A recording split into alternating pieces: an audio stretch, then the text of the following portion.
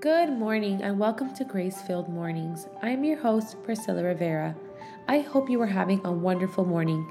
Your day is about to get better because you are starting your day by listening to God's Word. There is so much power in what you choose to consume first thing in the morning. There is so much negativity in the world, and I hope you continue listening to this podcast in the morning. I am praying that it will be a blessing to your life. Listening to God's Word in the morning is like a hot cup of coffee for your spirit. Let's read from Romans 8:38 through 39.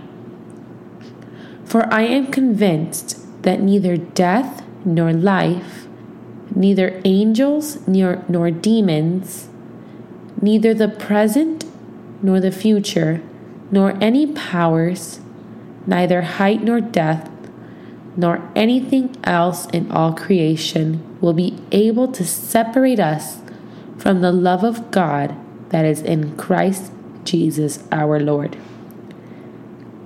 God unleashed His judgment, every curse, disease, pain, suffering, and punishment and iniquity upon Jesus, who was the perfect sacrifice. Jesus, in love, chose to lay Himself down for us. He forgave the very men who crucified Him. We may ask ourselves why. Jesus was perfect. He did this so that when it comes to you and I, there is no anger or judgment. For us, He only has kindness, mercy, and grace. Thank you, Jesus. Jesus conquered the mountain of all of man's sin.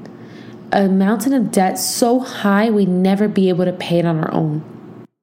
If He conquered that mountain for us, why wouldn't we believe that He conquered every other mountain that stands in our way? The mountain of sickness, depression, pain, any mountain that's between us and our loving Father, He conquered it for us. In mercy, He satisfied the requirements for us to not only enjoy eternal life in heaven, but to have a more abundant life that goes beyond what we could ever imagine. Isaiah 53 verses 4 through 6. Surely He took up our pain and bore our suffering, yet we considered Him punished by God, stricken by Him and afflicted. But He was pierced for our transgressions. He was crushed for our iniquities. The punishment that brought us peace was on Him, and by His wounds we are healed. We, like all sheep, have gone astray. Each of us has turned to our own way, and the Lord has laid on Him the iniquity of us all. There is no mountain standing in our way. Jesus already conquered the highest mountain on our behalf. Let's spend the day feeling God's loving embrace. Amen. Thank you, Jesus, for this beautiful day. And I invite anyone who has not previously accepted Jesus as their Lord and Savior to say this simple prayer with me. Lord, I confess with my mouth that Jesus is Lord, and I believe in my heart that you raised Him from the dead.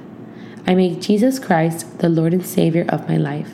In Jesus' name, amen. The Bible says that if you declare with your mouth that Jesus is Lord, you will be saved. This means eternal life in heaven. I pray that you all have a wonderful day, and I'll meet you back here tomorrow for another grace-filled morning.